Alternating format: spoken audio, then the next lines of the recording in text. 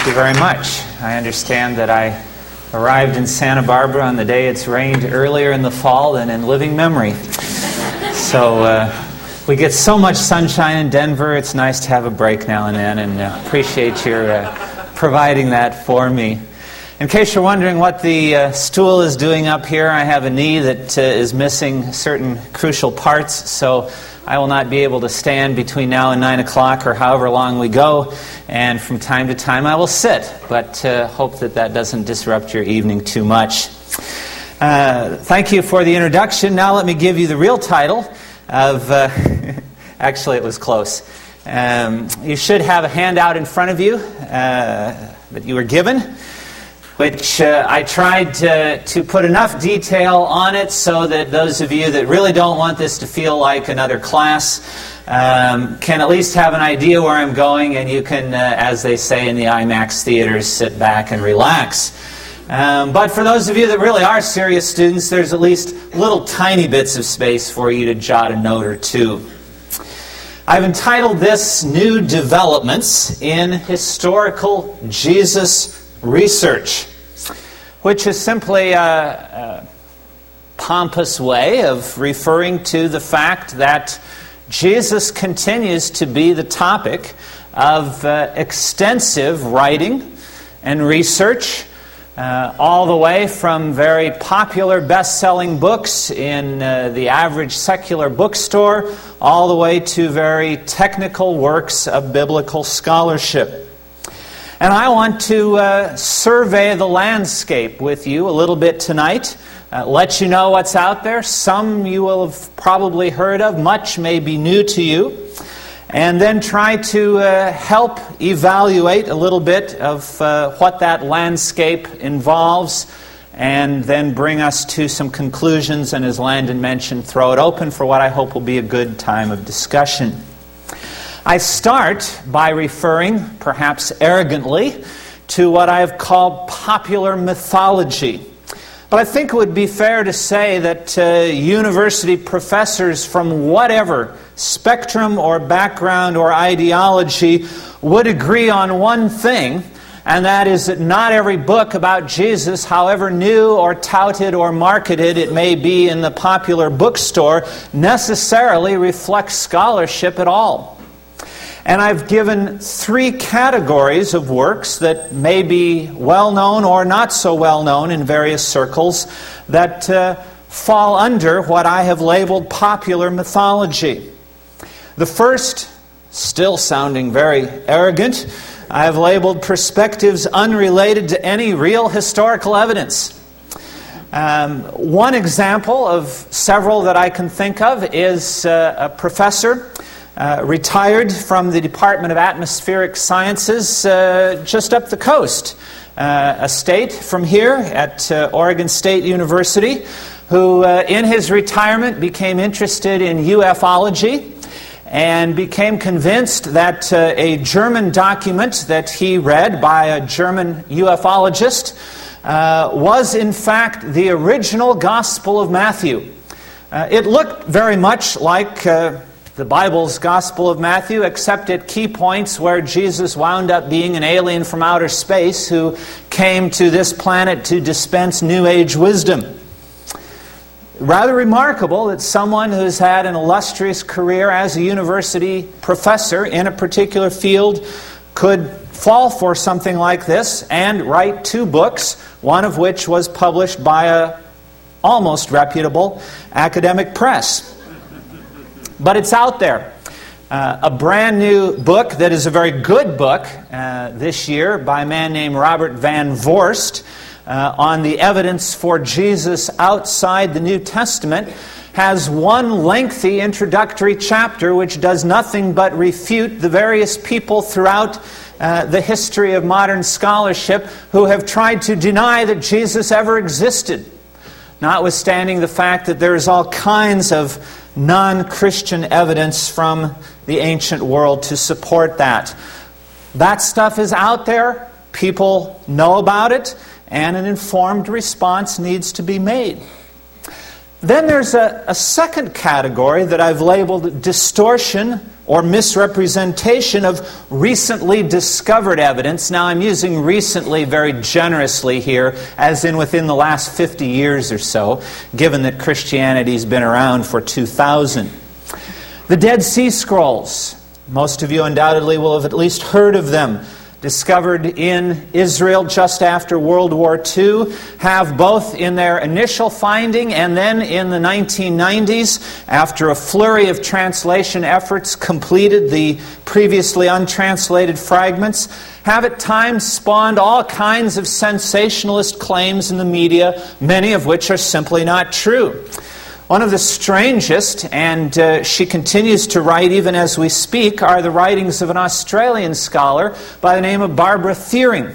I had the privilege of speaking in Australia for 3 weeks in August and was running into people who had heard about her work in a number of different contexts, who argues that because of what we learned about Jewish backgrounds from the Dead Sea Scrolls and the Jewish community that went out into the Judean wilderness and created a kind of a commune and set up religious rules for themselves, that we can now go back to the New Testament and decode it and discover that all of the main characters, Jesus and Paul and the various apostles, were actually Essene Jews and also members of this monastery at a site called Qumran. Nobody in the scholarly world, to my knowledge, of any spectrum, of any place on the spectrum, has accepted this theory. But it's out there, and it's sold more copies of books than anything I'll ever write, which means that I need to continue to worry about the problem of envy. And continue to work on that. Then, in a very different category, and there are more examples that could be given in each of these, I've listed what I call unfounded claims of textual corruption. And again, this is not an issue that divides bona fide biblical scholars. It is widely agreed that the text, particularly of the New Testament, certainly of both Testaments compared to works of the ancient world in general, but particularly the New Testament because of the thousands of manuscripts, first in Greek and in other ancient languages, that have been preserved from the first millennium of the Christian era, hundreds from the first several centuries, from fragments to relatively complete documents, that we are able to reconstruct with 97, some would say 99+% certainty, what the original New Testament writers wrote. Now that's a completely different question than, do we believe what they wrote? But if we're not even sure if we have accurate copies and translations of what they wrote, then that makes the truth question, the question that the Veritas Forum asks, even that much harder to get at. But it's widely agreed that we have the New Testament in particular in better textual shape than any document from antiquity on any topic whatsoever, specifically because it was so crucial to such a large group of people that care was taken that it would be very carefully preserved. That fact is very important in conversations with friends of ours who may represent either the Muslim religion or closer to historic Christianity, the Mormon faith, because in their writings, in the Quran and the Book of Mormon and other writings of Joseph Smith, more particularly, there are claims that the New Testament was not well preserved, either that certain portions had gotten distorted and we don't have the stories accurately of what the people wanted to tell us, or that entire missing books have been left out. At some point, we probably need to study a little bit about that so that we can get the facts straight. But now I want to come to what I want to spend most of our time together tonight on, and that's what I have called the scholarly spectrum. If scholars are agreed that works in these first three categories do not represent the truth or anything close to it, there is still a huge spectrum within bona fide scholarship with what has been called the quest for the historical Jesus. A quest that really encompasses largely the last 200 years of the 2000 that Christianity has existed. In the 19th century, more or less the first 100 years, with a little bit beginning already just before the 19th century, there were many different philosophical schools that all spawned books about the life of Jesus.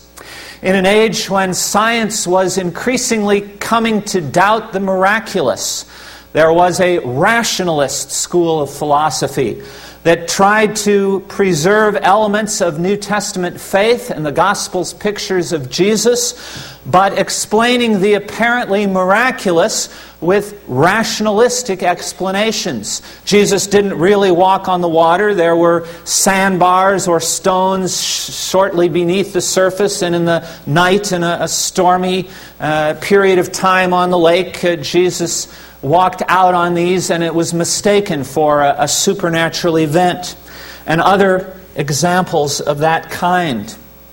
There was a philosophical school that increasingly studied the religious work of antiquity in terms of myth and in terms of legend, and tried to also wrestle with the question of the miracles of Jesus and of the New Testament, not by giving them scientific explanations, but by saying that these were not written as stories designed to communicate historical fact in the first place.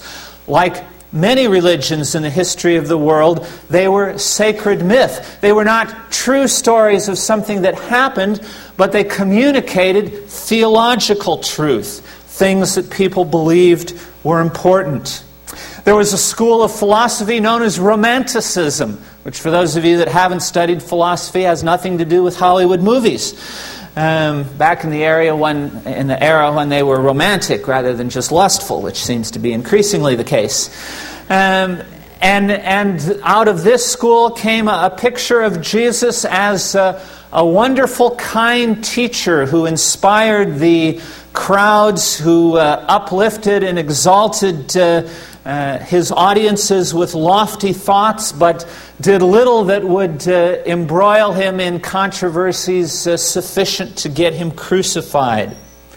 And then there was yet another school of thought that today, after another century has passed, is sometimes called the Old or the 19th century liberal position, influential in many aspects of the settling of America back before we had crowded this country to the extent that we have now.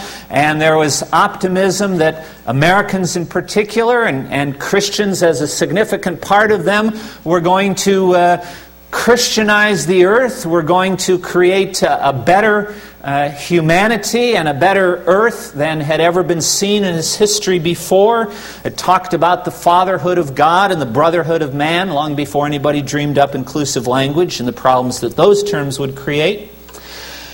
Until at the end of the 19th century, a young German scholar who would live into his 90s, into the 1970s, by the name of Albert Schweitzer, who would go on one day to have an illustrious career in West Africa as a humanitarian doctor, medical doctor, as well as a theologian. Albert Schweitzer wrote a book that was translated into English in 1906 with the title, The Quest of the Historical Jesus. And what it was a several hundred-page, very detailed chronicle of all of the different writers in the 19th century and the philosophical schools of thought they represented who had penned lives of Jesus. And what Schweitzer demonstrated in a very devastating expose was that in virtually every case, these authors had simply recreated, today we might say reinvented, Jesus in the image of the school of philosophy to which they belonged. They were not doing pure historical research by a long shot. Interestingly, some would say ironically, Schweitzer himself was a member of a school of theological study that focused on apocalyptic literature, literature about the end of the world, literature from the ancient Jewish and Greek and Christian environment about how the only solution to humanity's plight would be for God to supernaturally intervene into the universe and recreate what humanity could never make right on its own. And ironically, as some would say, Schweitzer, after convincingly showing how so many others had recreated Jesus in their own image, so to speak, in the minds of many, fell victim to the same error as he portrayed in the closing chapters of his book, a Jesus who was a firebrand of a preacher, a radical apocalyptic who believed that God was going to bring about the end of the world within the lifetime of his followers, that his crucifixion would begin the events that would lead to this. But as history has shown, it turned out he was sadly mistaken. And because it became quickly apparent to other scholars that Schweitzer had fell victim to the very same trap that he had so carefully exposed in other writers, a period of time ensued which some more recent scholars have simply dubbed the period of no quest. People still continued to study Jesus, they still continued to write books about him, but not nearly to the same degree, not nearly in the same number, and not nearly with the same confidence that much of anything could be known about Jesus if it seemed we were always doomed to recreate him in his own image. The dominant figure from roughly 1900 to 1950 in New Testament scholarship and in historical Jesus research in particular was another German by the name of Rudolf Bultmann, another man who lived into his 90s and had a very illustrious career. And in one famous quotation in an early writing, Bultmann said that all that we can be certain of about Jesus was that he existed. He moderated that skepticism as his career went on, and in fact he wrote a detailed book about the history of the synoptic tradition, the first three Gospels, Matthew, Mark, and Luke, in which he did indicate a number of things that he believed could be said about Jesus, but it was a very small shell of the sum total of the four Gospels in the New Testament. Interestingly, philosophically, Bultmann was an existentialist, and his Jesus was also an existentialist.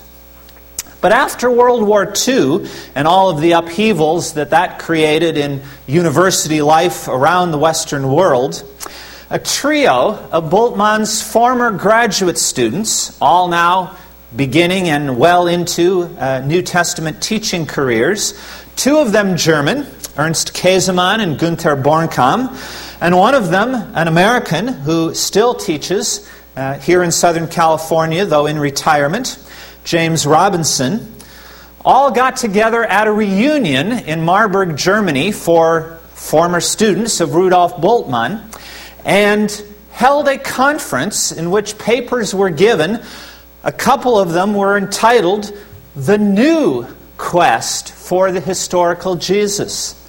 And these students had come to the conclusion that the skepticism of Bultmann was unwarranted and that more could be said and known about this figure who was the founder of Christianity.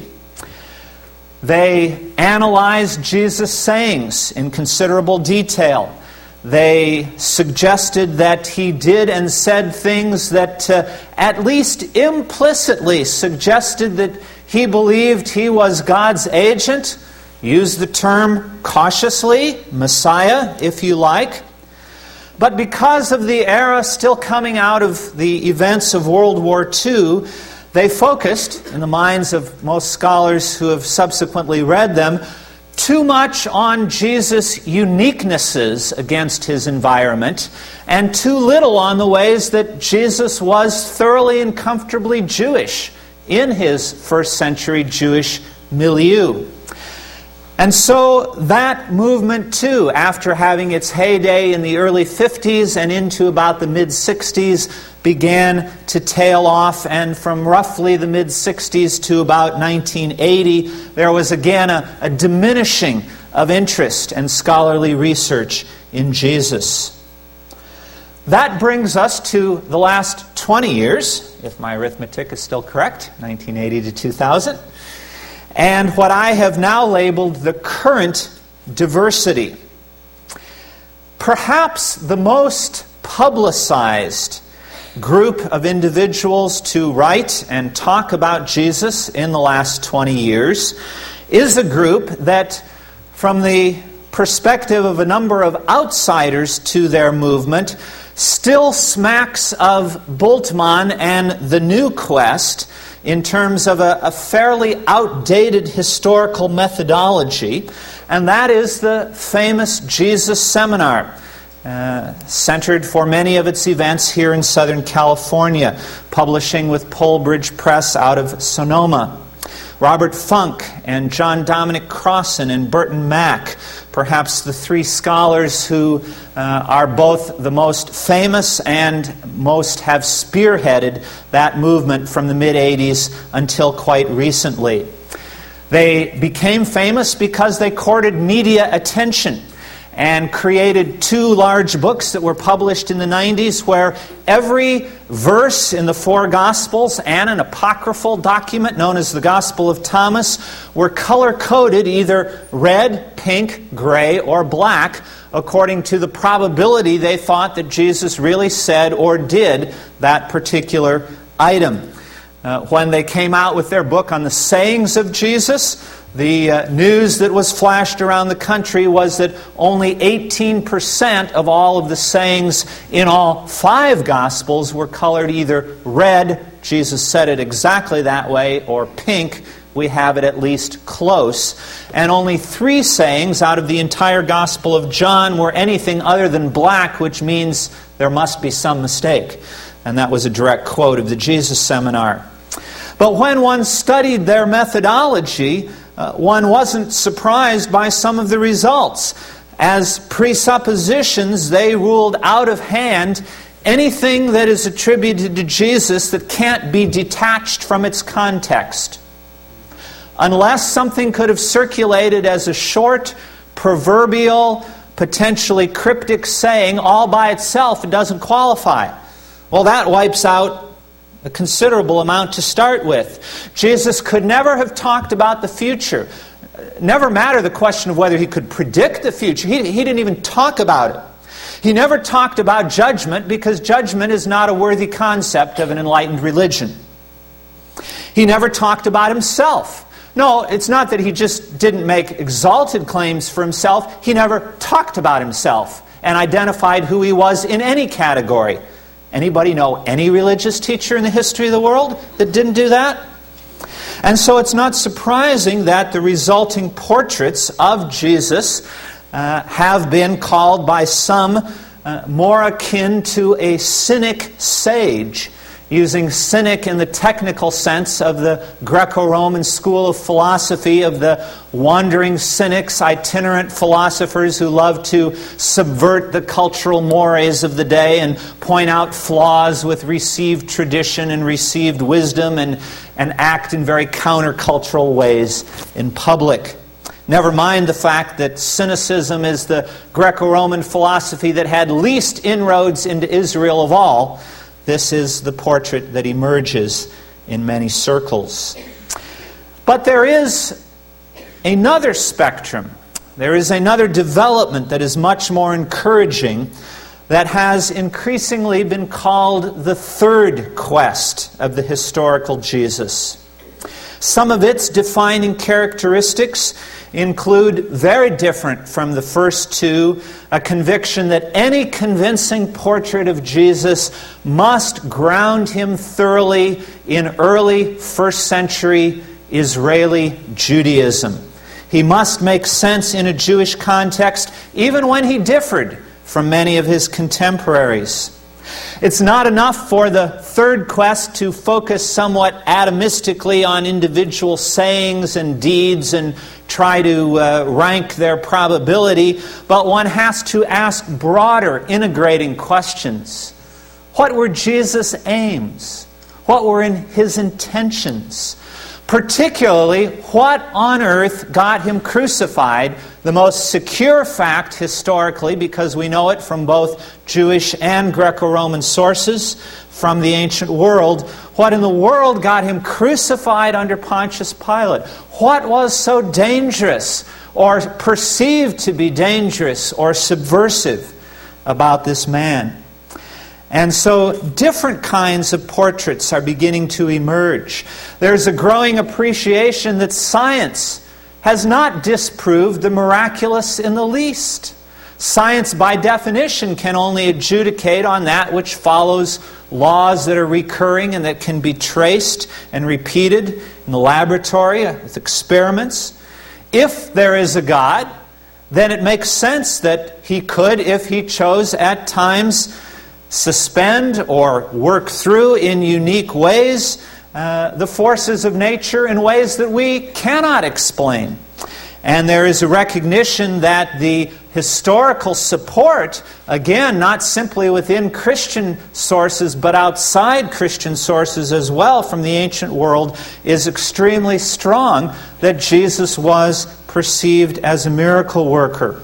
And there is increasing agreement across many different parts of this spectrum that Jesus did indeed see Himself as some kind of Messiah, some kind of Savior sent from God in ways that would have been perceived by at least some in His world as too exalted a claim, and which could indeed get Him in trouble with various authorities. Now, even as we keep narrowing things down, from the mythological to the scholarly, to the old scholarship, to newer scholarship, to better newer scholarship, there still is a broad spectrum. A very helpful book by a man named Ben Witherington called The Jesus Quest, just out a couple of years ago. I have shamefacedly plagiarized the next titles from him, but since I've now acknowledged it, it's no longer plagiarism. There are scholars who have focused on elements in the Gospels that portray Jesus as what we might call a charismatic holy man. Someone who, like one or two other Jews that were written about in ancient rabbinic literature, completely outside all of the typical institutional channels of religious power, nevertheless had a charisma to their personality that attracted masses, taught important and helpful religious truths, had a reputation for working miracles, and challenged the authorities because they were perceived as a threat both in popularity and power to those authorities. There's another approach that has been labeled by Witherington, Jesus as a social reformer. And I've listed some scholarly names under all of these circles that you probably don't want to hear about in detail in this context. But we can get into them in the question and answer time if you'd like. There is an element in the Gospels that seems legitimately to point to Jesus as a wandering teacher who was trying to begin a renewal movement within Judaism and bring people who had fallen away from the morals of their own religion and the practices of their scriptures back to God, and who in doing so attracted crowds of others who went on the roads, much like a peripatetic philosopher in the Greco-Roman world, and literally took his message around the countryside. That he was in many ways protesting against social corruption and injustice in his society, and preaching a love for one's enemy, which is not a popular message in many cultures. Modeling a kind of non-violent resistance to oppression and injustice in ways that could very much irk both religious and political authorities in his day. There's another school that perhaps has received as much attention as any in this set of categories that harks back to Schweitzer's emphasis on Jesus as a prophet, one who looked to the future and who looked for God to soon intervene and create a new world and a new world order. It hasn't always been attached to the notion that Jesus had a timetable for all of this so that one can look back and say he was mistaken. But there are some, including 2 books that are brand new this past summer. One by Paula Fredrickson from the University of Boston and one by Bart Ehrman from the University of North Carolina at Chapel Hill that have tried to revive even that dimension of Schweitzer's approach. Then there are writers who have focused on all of the allusions throughout Jesus' teaching to that body of Jewish literature known as wisdom literature. Books like Proverbs and Psalms and Ecclesiastes. Other intertestamental Jewish works that contained further proverbs and wise instruction, and that began to develop a notion found already in the Old Testament in Proverbs 8 and 9 of God Himself being personified as wisdom, so that wisdom isn't just an abstract virtue, but begins to be a lady who can call out to the young men of the streets, come and learn from me and find wisdom from God. That branch can be subdivided into 2 quite different approaches. There is a burgeoning feminist scholarship, including in the study of the historical Jesus. The matriarch of that movement is almost certainly Elizabeth Schussler Fiorenza, now in partial retirement for many years at the University of Notre Dame, where the emphasis was on the fact that in both Hebrew and in Greek, wisdom was personified as a woman, and exploring all of the possibilities of Jesus alluding to and drawing on this divine feminine tradition. A man like Ben Witherington, a professor at Asbury Seminary in Kentucky, who also wrote The Jesus Quest that I alluded to, isn't so much concerned with gender issues as simply to show Jewish precedents for how Jesus and subsequent Christians could use language that sounded like language of divinity when the Jews were so unrelentingly monotheist. There is only one God and you cannot create another God. And then perhaps at the most conservative end of the spectrum are a number of scholars, not all of them evangelical Protestants by any means, who have focused on the question of Jesus seeing Himself as a Messiah, even if He was, we might call, a marginalized Messiah, one who was not ultimately viewed in those categories by many in His world. One of these scholars, and I think now is the time for me to both sit down and take off my coat, basically because it's hot up here. I guess you're making up for the cool day I came into. A specific focus on a man who I think has done the work that may be the most significant historical Jesus research of the past decade, if not in a considerable longer time than that. His friends call him Tom Wright. His books use NT. If you want to tackle a bite-sized bit of Wright, he has written a little book called Who Was Jesus? If you want to tackle a medium-sized book, he has written The Challenge of Jesus. And if you want to get your PhD in New Testament, you will need to read the 700 small print pages, Jesus and the Victory of God. Wright, like many in the Third Quest, takes the more holistic or integrative approach of asking a narrative question.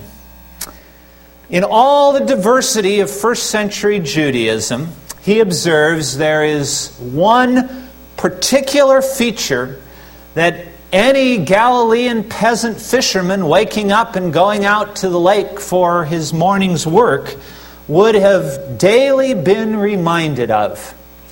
The Jews, you see, believed that they were God's elect people. They believed that God had chosen to deal with them in certain unique ways that He had not chosen to deal with any other people He created. They believed their scriptures were the infallible, inerrant Word of God, and in those scriptures, Christians today call them the Old Testament, it was said over and over and over again that if the Jews would follow God and accept His covenant, they would live in the promised land. They would live in the land of Israel, and they would live in the land in freedom from any invading power, and in peace without warfare, and in prosperity, enjoying the fruit of the land. But you see, in the first half of the first century, Rome had been an occupying force since 63 BC. No one living in the time of Christ, except perhaps the very oldest, by the time he began his public ministry, could ever have remembered a time when the Jews were a free people in the land the infallible God had promised to them in their inerrant scriptures.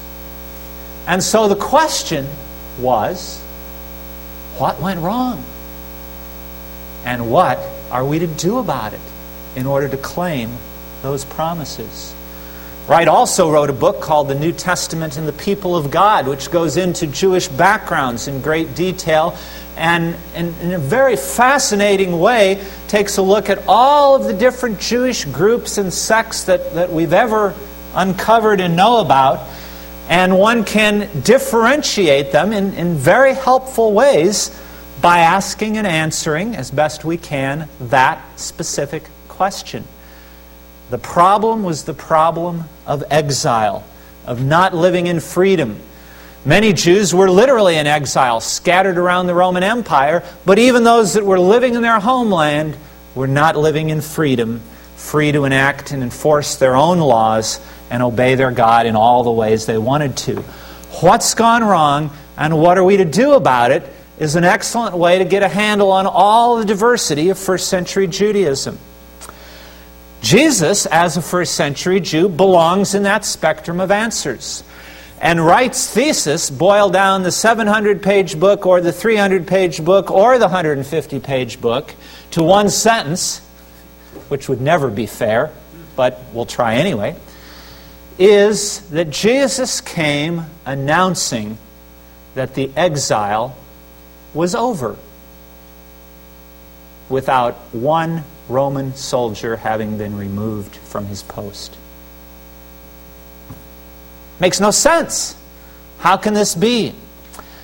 Well, because in Jesus' teaching, according to Wright, and I think he's right, Jesus implicitly and explicitly made 5 significant redefinitions of very central Jewish tenets.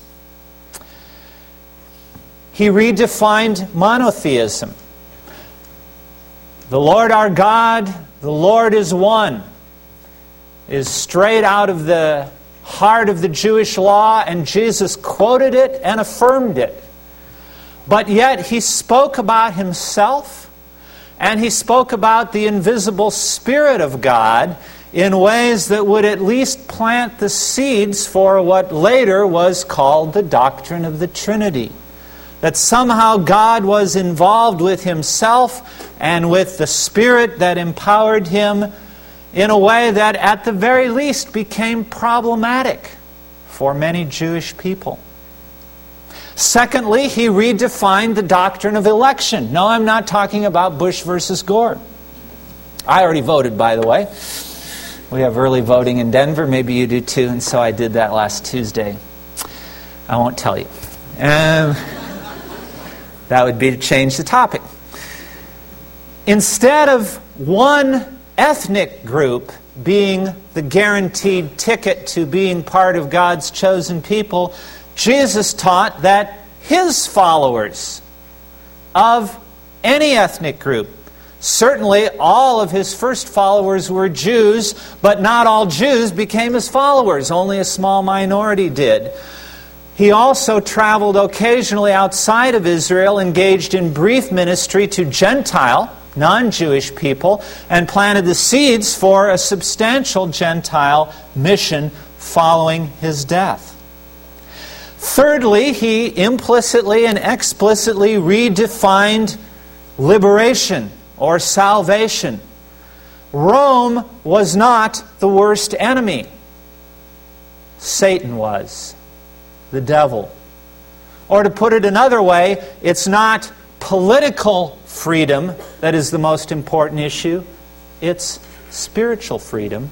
Although we do have to remember that the separation of church and state was an American notion invented a little over 200 years ago, and nobody would have thought of politics and religion not being intimately intertwined in the ancient world. Fourthly, he redefined the Messiah and his role, focusing on passages of Scripture, particularly out of the prophecies of Isaiah 52 and 53, that spoke about a suffering servant who would be despised and rejected and die, and the sins of the world would be placed on him, and by his sufferings humanity would be healed. Text that most Jews thought was being fulfilled corporately by the people of Israel, that they were suffering for the sins of the world. Jesus understood that as a messianic job description, if you like. And so instead of leading a group of soldiers in warfare against Rome, saw his death as central to his mission.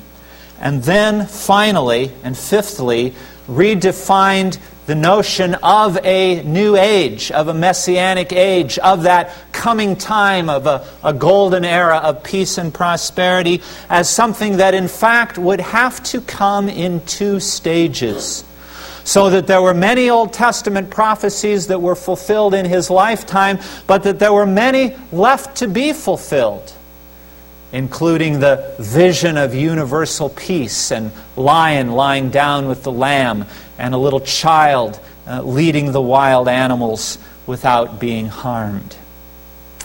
That reconstruction of Jesus, I would like to suggest, makes sense, and it helps us to answer some of those bigger questions like, why was Jesus crucified? Now, Wright is a believer, but he writes, a lot of puns here, as a historian, and does not intentionally presuppose his belief in his historical work.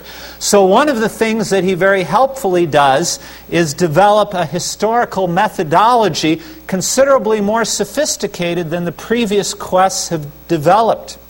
Where in the past the tendency has been to see Jesus just in his uniqueness over against Judaism, Wright develops what he calls the double similarity and dissimilarity criterion. What does that mouthful mean? Well, he points to a number of features of repeated, frequently attested information about Jesus, both inside the Gospels and elsewhere, that fulfills actually four separate criteria. This criterion really has four parts to it. First of all, it must make sense within first century Judaism. Nobody can be so totally different from their culture that they're not even intelligible within it. But secondly, for Jesus to have had the effect and in essence start an entirely new religious movement, he had to have differed in significant ways from conventional Judaism. Similarly, there will be lines of continuity between what he did and taught and the movement he founded, the early church and emerging Christianity. But there will also be differences, ways in which his followers were not able to keep his high standard, in which some of his harder teachings were misunderstood or toned down. And when one particular theme or teaching fits all four of those criteria, or that one four-part criterion simultaneously, it's quite likely we have genuine historical tradition that wouldn't have been made up by anybody else. Interestingly, a large number of the major themes of the Gospels, particularly Matthew, Mark, and Luke, pass through this grid and come out with flying colors. If all of that approximates what someone simply wearing a historian's hat, not necessarily presupposing faith in God or in the Bible of Christians, if anything like that is close to being true, then we have an explanation for the polarization that occurred in Jesus' day, and the polarization that is still occurring in many parts of the world, as there are a record number of Christians as we speak suffering as martyrs for the Christian faith. More in the 20th century than in the previous 19 centuries of Christian history alone. It's ironic that we can live in the United States, and particularly in university campuses, but scarcely limited to them, where the attitude is, whatever works for you is fine, you do your thing, I'll do mine, all things are equal, all things are equally true, when people are dying for their faiths, and not just Christianity, in other parts of the world where people perhaps recognize better than we do that if certain religious claims are true, then other ones are dangerous and cannot be tolerated, and vice versa. The redefinitions that Wright describes of Judaism that Jesus brought would have transcended enough of the conventional boundaries of acceptable Jewish faith, and in arousing mass interest and attention, would have also caught the attention of the Roman authorities, who were very concerned to keep the peace, and very plausibly explain why Jesus, according to the Gospels, was condemned by a Jewish court for blasphemy and by a Roman tribunal for sedition or insurrection. Maybe the more astounding question to ask is, why did any Jew ever follow Jesus with such radical redefinitions? Not many of them do today. But all of the first Christians were Jews, and for at least one generation in early Christianity, the substantial majority of Christians were Jews, and there has always been a Jewish Christian wing of the church throughout history, though in some times and places it has been very small. Maybe the amazing thing is not that Jesus was put to death in his environment, but that anybody out of a Jewish milieu followed him at all. How could they have? And here, I think, is an untapped argument that Christians and non-Christians alike have not, I think, wrestled much with. On the one hand, there have been scholars who have done quite a bit of work in recent years. Perhaps a Canadian man now teaching in Edinburgh, Scotland, by the name of Larry Hurtado, has done more than anyone to point out that the kind of monotheism that preceded the destruction of Jerusalem by Rome in AD 70 and a re-entrenchment of the Jewish religion that followed that date was more diverse, did allow for some pretty exalted things to be said about people who were not God. In the intertestamental Jewish literature, angels, the patriarchs like Abraham and Moses, later heroes of the Jewish faith like Kings David and Solomon, and others are spoken of in very exalted language. There's an intriguing passage in Daniel 7:9 that speaks of two thrones in heaven. One is obviously God's, but who is sitting at his right hand if there is only one God? And there was Jewish speculation that maybe it was an archangel. There's even a document that came out of those Dead Sea Scrolls that proposed it was Melchizedek. And if you know who Melchizedek is, I know you've been a Christian for some time. Either that or you're really a scholar. An obscure priest back in Genesis who is referred to in a few other passages throughout the Bible. So there was freedom in ways that the Jewish faith later, we might say, clamped down on, to speak of people other than Yahweh, the God of Israel, in very lofty heavenly language. That's part of the logical or conceptual possibility that lies behind Jesus and the apostles' words, though admittedly Jesus pushed things further to suggest, at least in some sense, actual equality with God. The other piece of the argument, I think, again following a British writer by the name of James Dunn, is what I've called the experiential necessity. These Jews, initially 12 disciples, then large crowds, then many of the crowds fell away, but immediately after the account of his resurrection, we read of 120, and the Apostle Paul talks about a larger group of 500 who were witnesses.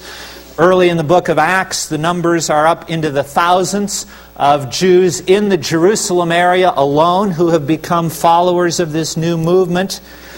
There was apparently something in the experience, on the one hand, of those who walked and talked and lived and ate and slept with Jesus, whose humanity they never would have questioned, that suggested to them they simply could not describe him within the friendly confines, not of Wrigley Field, near the state where I grew up, but in the friendly confines of conventional Jewish monotheism. They never denied there was only one God, but somehow they had to start speaking of Jesus in similar language. And for those who only experienced Jesus and His power through the power of the Holy Spirit after the resurrection, they had to say the same thing about that power which they perceived to be a personal power, not an impersonal force that they called the Spirit of God.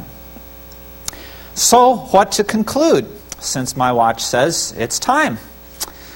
C.S. Lewis, the famous British writer, professor of English literature, Christian apologist of a generation ago, made very famous an argument for Christianity, which was popularized in this country by a well-known, lifelong member of Campus Crusade, which some of you are part of, Josh McDowell. And the way Lewis posed what McDowell called a trilemma, which is a dilemma plus one, went something like this. I'm trying here to prevent anyone saying the really foolish thing that people often say about Him, that is Jesus. Namely, I'm ready to accept Jesus as a great moral teacher, but I don't accept His claim to be God. Unquote. That's the one thing, Lewis writes, we must not say. A man who is merely a man and said the sort of things Jesus said would not be a great moral teacher. He would be either a lunatic on a level with the man who says he's a poached egg, or else he would be the devil of hell. You must make your choice. Either this man was and is the Son of God, or else a madman or something worse. You can shut him up for a fool. You can spit at him and kill him as a demon, or you can fall at his feet and call him Lord and God.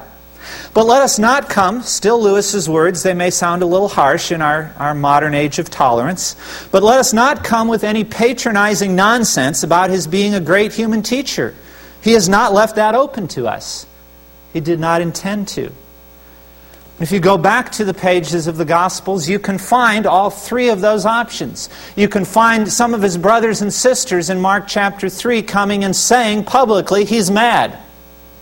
In that same chapter, a little bit further on, you can find certain Jewish leaders saying, he casts out demons by the power of Beelzebul, who was the name for the devil.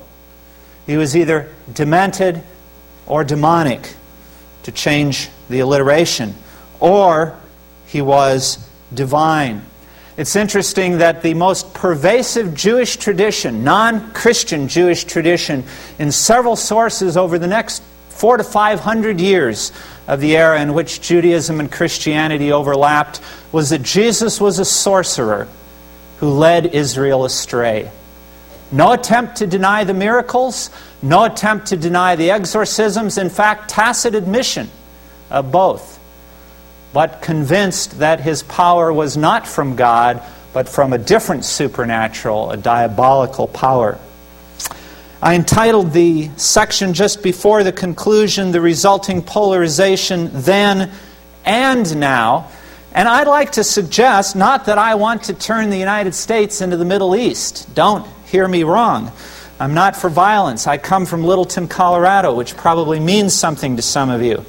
But the parts of the world and the places where people hear the message of Jesus carefully enough to realize that stakes of life and death are involved here, probably understand things better, whichever side they come down on, than the sort of general apathetic, pluralistic environment of you do your thing and I'll do mine and everything is fine for everybody as long as it works for them.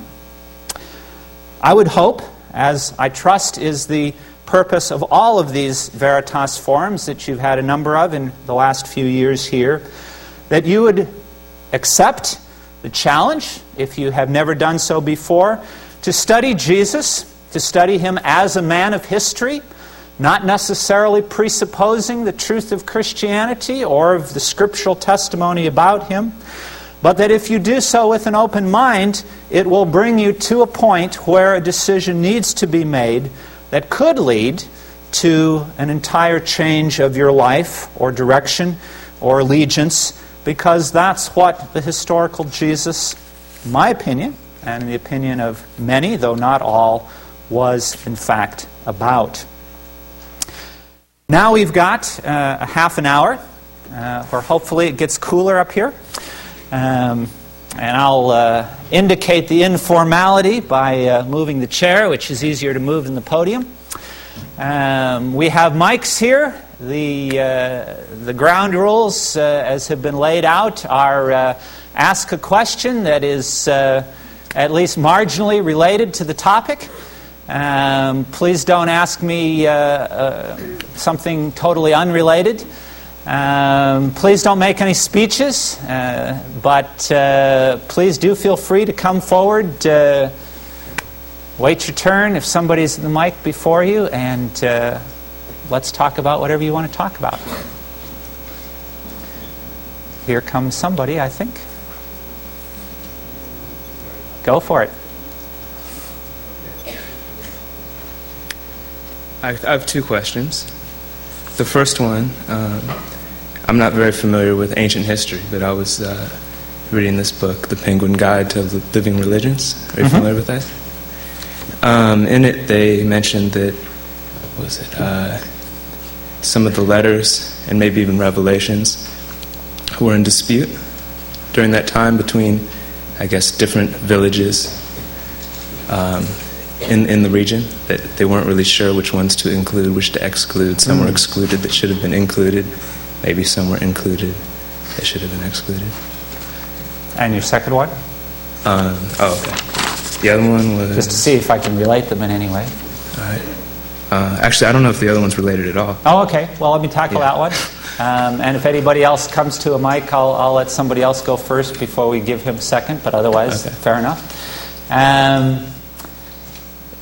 What I'm suspecting you were reading from that description is a question not directly related to Jesus and not directly related to the Gospels, but certainly related to the question of how Christianity got the entire package of 27 books that came to be known as the New Testament. There were 7 of those 27 books. And you were right in including the book of Revelation, the Apocalypse at the end of the New Testament, as well as 7 different letters, the letter to the Hebrews, several short one-chapter letters such as 2 John, 3 John, and Jude, also 2 Peter. What am I up to? Missing one. James being the 7th, that were not immediately accepted as the church began discussing canonicity, which is the question of which works to include.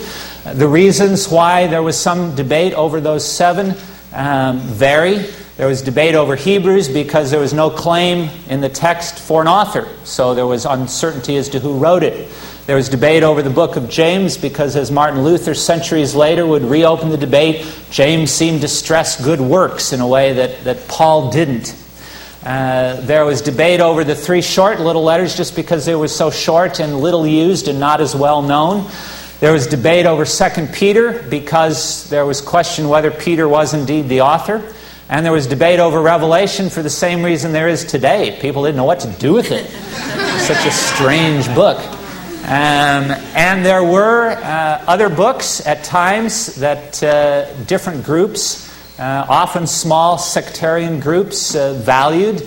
It's hard to tell, going back and assessing the evidence, whether they actually valued them to the same degree as the other 20 to 27 books. There were a couple that did get suggested for inclusion, but were not accepted with nearly the same amount as the others.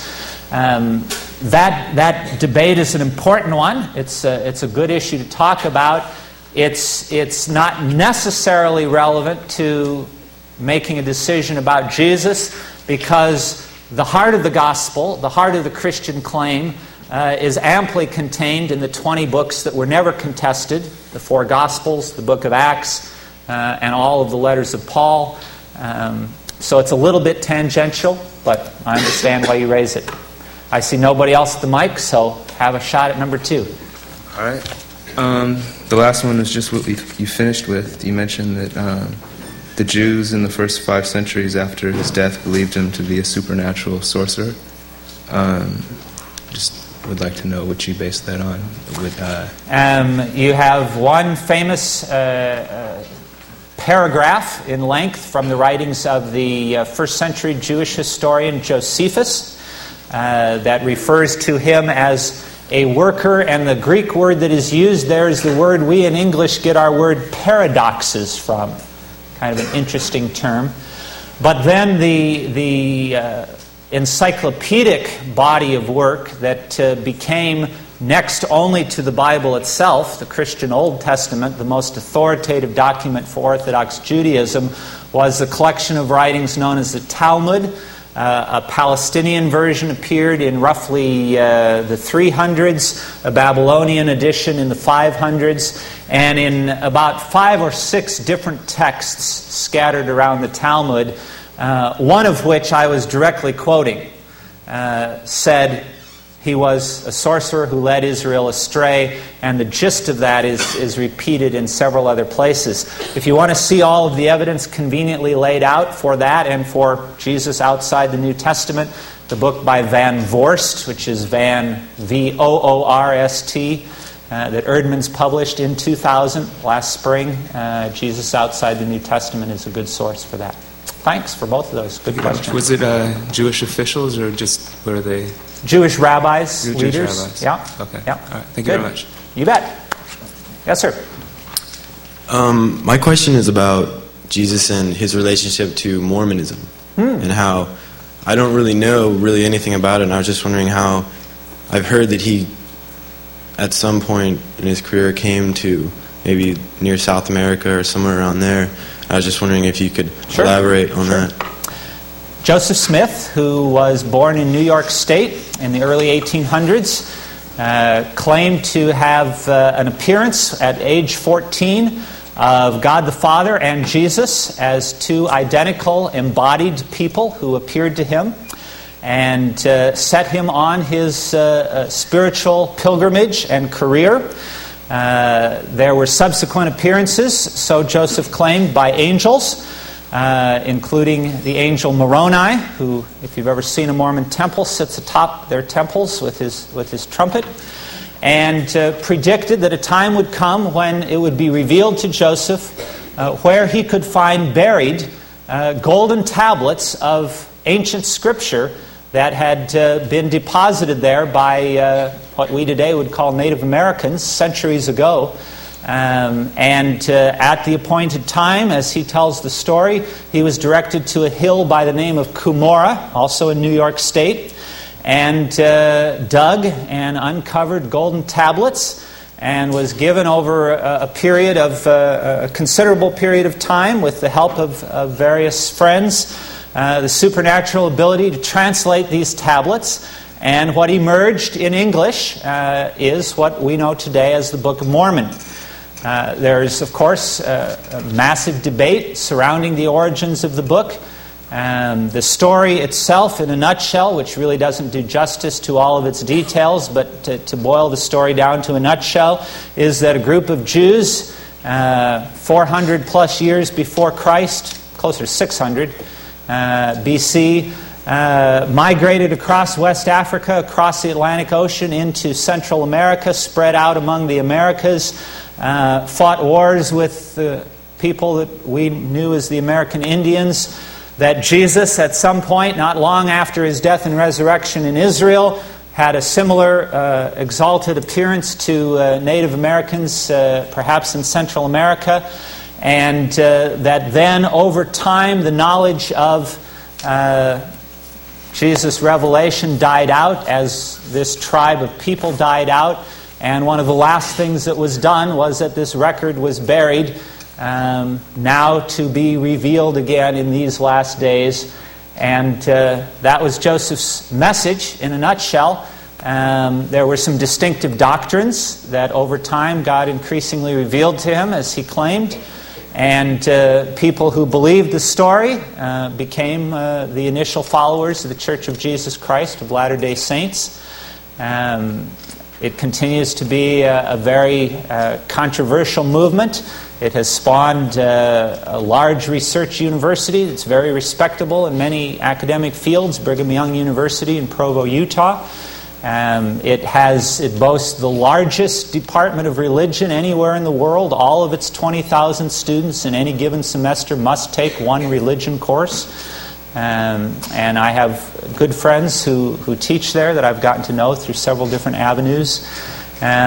Interestingly, a number of years ago, with all the archaeological interest, and there has been a wing of Mormonism that has tried to find remains of these ancient peoples in the New World and evidence of the battles and the various activities. The Smithsonian Institute, after a barrage of questions, created an official document that basically said, to date, no archaeological discovery has ever corroborated a single distinctive claim of the Book of Mormon. What has been corroborated are things that Mormonism and historic Christianity share, but that does not keep many people increasingly from joining the movement. So that's the story in a nutshell. Trying to be fairly objective as I say it, so that if any Mormon friends are here, you'll feel I've said it fairly. Let's see, I saw you first, and we'll go over there, and Art's just wandering. Okay. This is actually more of a clarification. Okay. But for your discussion of the new quest, I think I heard you say something that certain of these scholars were too emphatic on understanding Jesus as a Jew. And if Other I way understood around. that, okay. Yeah. From 2020 hindsight, which is always greater, it has seemed to many that because it was largely a German movement, and it was largely a movement still pretty fresh from the experience of those who lived through the Nazi era, that the emphasis was too much on Jesus' uniquenesses versus his Jewish milieu. God forbid Jesus turn out to be Jew, because we just tried to exterminate all of them, to put it quite crassly. Okay. Yeah. Thank you. Good. Sir? Could you give us some context of what a first century Middle Eastern Jew was about? What do we know from anthropology? What do we know from archaeology? To maybe give us a better picture of a profile of this man Jesus, as he would have been in the first 3 decades of the millennia there. And they write whole books on that. How much time do we have? Good question. I think one thing that's important to say up front is sometimes, particularly Christians who just learn a few names like Pharisees and Sadducees, Zealots, Essenes, sort of think it's kind of like Republicans and Democrats, that everybody falls into one category, when in fact the vast majority, probably our best estimates, 95% of Jewish people in first century Palestine were ordinary folks. In fact, the Pharisees came up with a term for them, which in Hebrew was the Am Haaretz, which means the people of the land. It's a fairly neutral term, but they kind of used it like the Greeks used the hoi polloi, the masses, the many, the rabble that doesn't know much. The average Jew would have been a farmer, or a fisherman, or a carpenter, or a small artisan, a potter, but some kind of trade, most of them agricultural workers. If he was faithful, as most of them seem to have been, certainly far more so than the diversity of Judaism worldwide today, they would have very faithfully circumcised all their male children. They would have gone to temple if they could make the distance 3 times a year at festival time. They would have very scrupulously observed Sabbath every Saturday from Friday sundown to Saturday sundown, resting from anything that qualified as work. They would have attended the synagogue for worship on a weekly basis. They would have educated their male children from ages 5 to 12 in an elementary school education that only taught one subject, the Bible. And rote memorization was the only method of teaching. We have made some progress. Well, then again, they had a rule you couldn't discuss any given scripture until you had accurately memorized it, and we might avoid some problems if we reinstituted that one. But the average person was too busy just trying to eke out an existence living for him or herself. Women had a relatively limited number of roles open to them in terms of what we today would call domestic work, but it certainly was hard work to provide for the family, to be the main rearer of children in what was usually large families, to do all the cooking without any modern conveniences, to perhaps tend a garden, to wash clothes by hand, to haul water at times from long distances. Things that if any of you are here from the 2/3 world, you could probably give this lecture as easily as I could in many impoverished parts and rural parts of our world today. It was only a handful of the more well-to-do, the more fortunate, who had time for the deep theological discussions and debates, and who then separated themselves into various groups according to the way that they would answer these various questions. But the advantage of something like what Tom Wright does is to distinguish between what are the things that were true of all Jews. They all believed in one God. They all believed that they were the elect people, as far as we can tell. They all believed that a time was coming when God was going to create a messianic era and things are going to be a whole lot better than they were now. And finally, all of those unfulfilled promises throughout their history were going to be fulfilled. You didn't have to belong to any one of the sects. You didn't have to debate the issues the sects debated. Those things you knew, you believed, but you have what psychologists today would call cognitive dissonance. You believed them, but they weren't happening. So now what? That's maybe the short answer, and it may not have sounded very short. Yeah. In your survey of the literature, you mentioned Bart Ehrman. Yeah. And I have a question related to an early topic you took up, the unfounded claims of textual corruption. I'm not referring to Ehrman's work there. Right. Professor Ehrman's written a book, The Orthodox Corruption of Scripture. Right. And as I believe what he claims there is that in the 4th century disputes over the nature of the deity of Christ, the followers of Athanasius actually changed the text of the New Testament, altered it in certain ways that would support their claims over against Arius. I'm wondering if you have some thoughts on that question. Excellent question. Didn't know there would be anybody here with such a sophisticated question. UCSB has now gone up to right up there with Harvard. No, just joking. Ouch, somebody says didn't like that comparison. I can see this topic isn't interesting as people file out. When I spoke about textual corruption, I spoke about the claims relatively unique to Islam and Mormonism that entire books of what should have gone into the New Testament were suppressed, deliberately lost and gone forever. I'm talking about claims that the text of John 1:1 did not originally read, "In the beginning was the Word, and the Word was with God, and the Word was God," that Word was God just wasn't there. That the claims of Jesus' exact divinity and equality with the Father were not in the original text of Scripture. That when 1 Corinthians 15 talks about there being different kinds of glory among the heavenly bodies, the sun, the moon, and the stars, just like there's a difference between an earthly body and a resurrection body, that the original New Testament, as Joseph Smith rewrote it, actually read that there will be three categories of bodies in the celestial and the terrestrial and the telestial kingdoms. That there are several hundred places in the New Testament where Joseph Smith, through inspiration, rewrote passages of the Bible or of the New Testament, and that those, in fact, reflected the original text, even though not a single textual variant from antiquity supports it.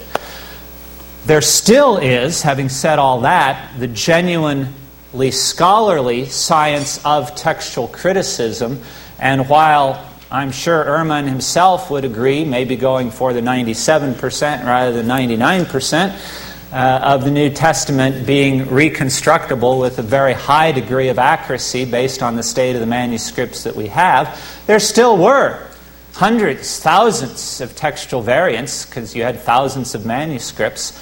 And one of the tendencies that you can see for yourself, if you care to take the time to do it, get a King James Bible and get a modern translation, NIV, NASB, RSV, or whatever, and read a long stretch of Paul's epistles, and you will find places where the modern translations, going back to the earliest and the most reliable manuscripts, most of which have been discovered since 1611 in the writing of King James, may say Jesus.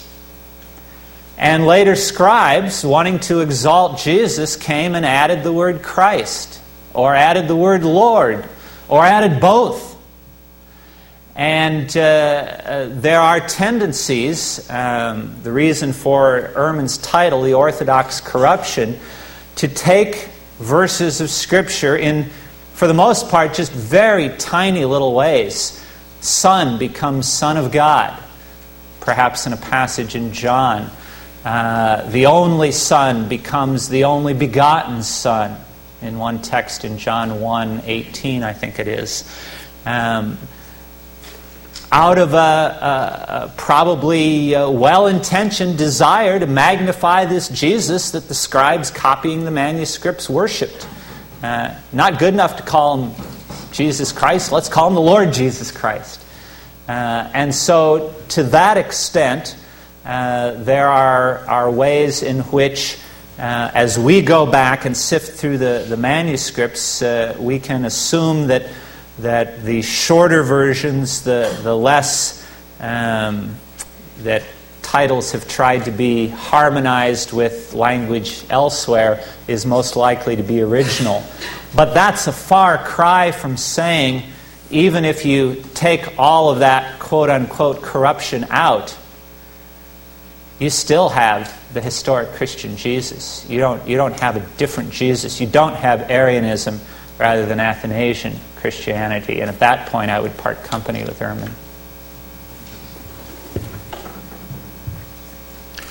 You referred to Isaiah 52 and 53 during your talk. Could you give us some other examples of messianic prophecies that are important in your own faith, and how the Jews interpreted those in the first century and perhaps even today? Well, interestingly, a number of them that the New Testament takes in a messianic fashion were taken, at least by some Jews, in that way as well, particularly in the Psalms. And one of the fascinating results, set Barbara Thiering to one side, metaphorically, one of the results of the Dead Sea Scrolls has not been to undermine historic Christianity in the least, but to give us a much more fascinating insight into the rich diversity of first century Judaism and its predecessors, and in several places to discover Old Testament texts being interpreted messianically, which previously we weren't sure if Judaism ever did, but the New Testament does. So we now know that there is precedent within Judaism of the time for doing that. One of those is Psalm 2:7, a royal psalm. Christianity has taken it as a messianic psalm, the enthronement of the messianic king. I will proclaim the degree of the Lord. He said to me, the king is saying, you are my son. Today I have become your father. And that whole father-son relationship. A passage that very few Christians ever memorize or think much about. But for your next Bible trivia game, it is the chapter of the Old Testament more often quoted or alluded to in the New Testament than any other one. I won't even see if anybody here knows it. Embarrass you. Psalm 110. The Lord says to my Lord, sit at my right hand until I make your enemies a footstool for your feet. And then it goes on to also speak about the Lord being a priest forever after the order of Melchizedek. And those are the two parts that get quoted the most. Jesus himself quoted that, teaching in the temple the last week of his life, taking it with Jewish tradition as a Psalm of David. And there are two Lords in the passage. Those of you that have English Bibles that print some Lords in all capital letters, that's when it's Yahweh, God the Father, as we would call it. The other Lord is the Hebrew word Adonai, which sometimes can just mean a human master, like medieval England had lords and ladies. But when it's David, who is the highest Lord of Israel, saying, Yahweh, God, said to my Lord, there's an exegetical question. Who'd the other guy? To put it in colloquial, non-university language, appropriate only at 5 to 9 in the evening. Jesus quoted that very psalm in the last week of his life and said, how then can the scribes say that the Messiah, the Christ, is in essence merely David's son, merely his human descendant? Must he not also be somebody who is at least exalted above the king of Israel, above whom nobody's exalted, humanly speaking? It's interesting, the Gospels say that nobody could answer him. Nobody in the crowd gave an answer. One of the things we discovered the Dead Sea Scrolls was that at least at Qumran, Psalm 110 had been taken as messianic. Those are two examples. Coming down the home stretch. My watch says we have 3 minutes. Okay, I've been timing it, so. I'm not very well studied in this aspect of it, but Jesus before his ministry and after his birth, in that period of time, why isn't there very much written about that, or why don't you hear very much about that? What was going on with him? Hey, don't feel ashamed. Every entering seminarian class asks me that too. And the real honest answer is, we're not sure. I think there might be a reasonable inference that he didn't distinguish himself in any particularly extraordinary way.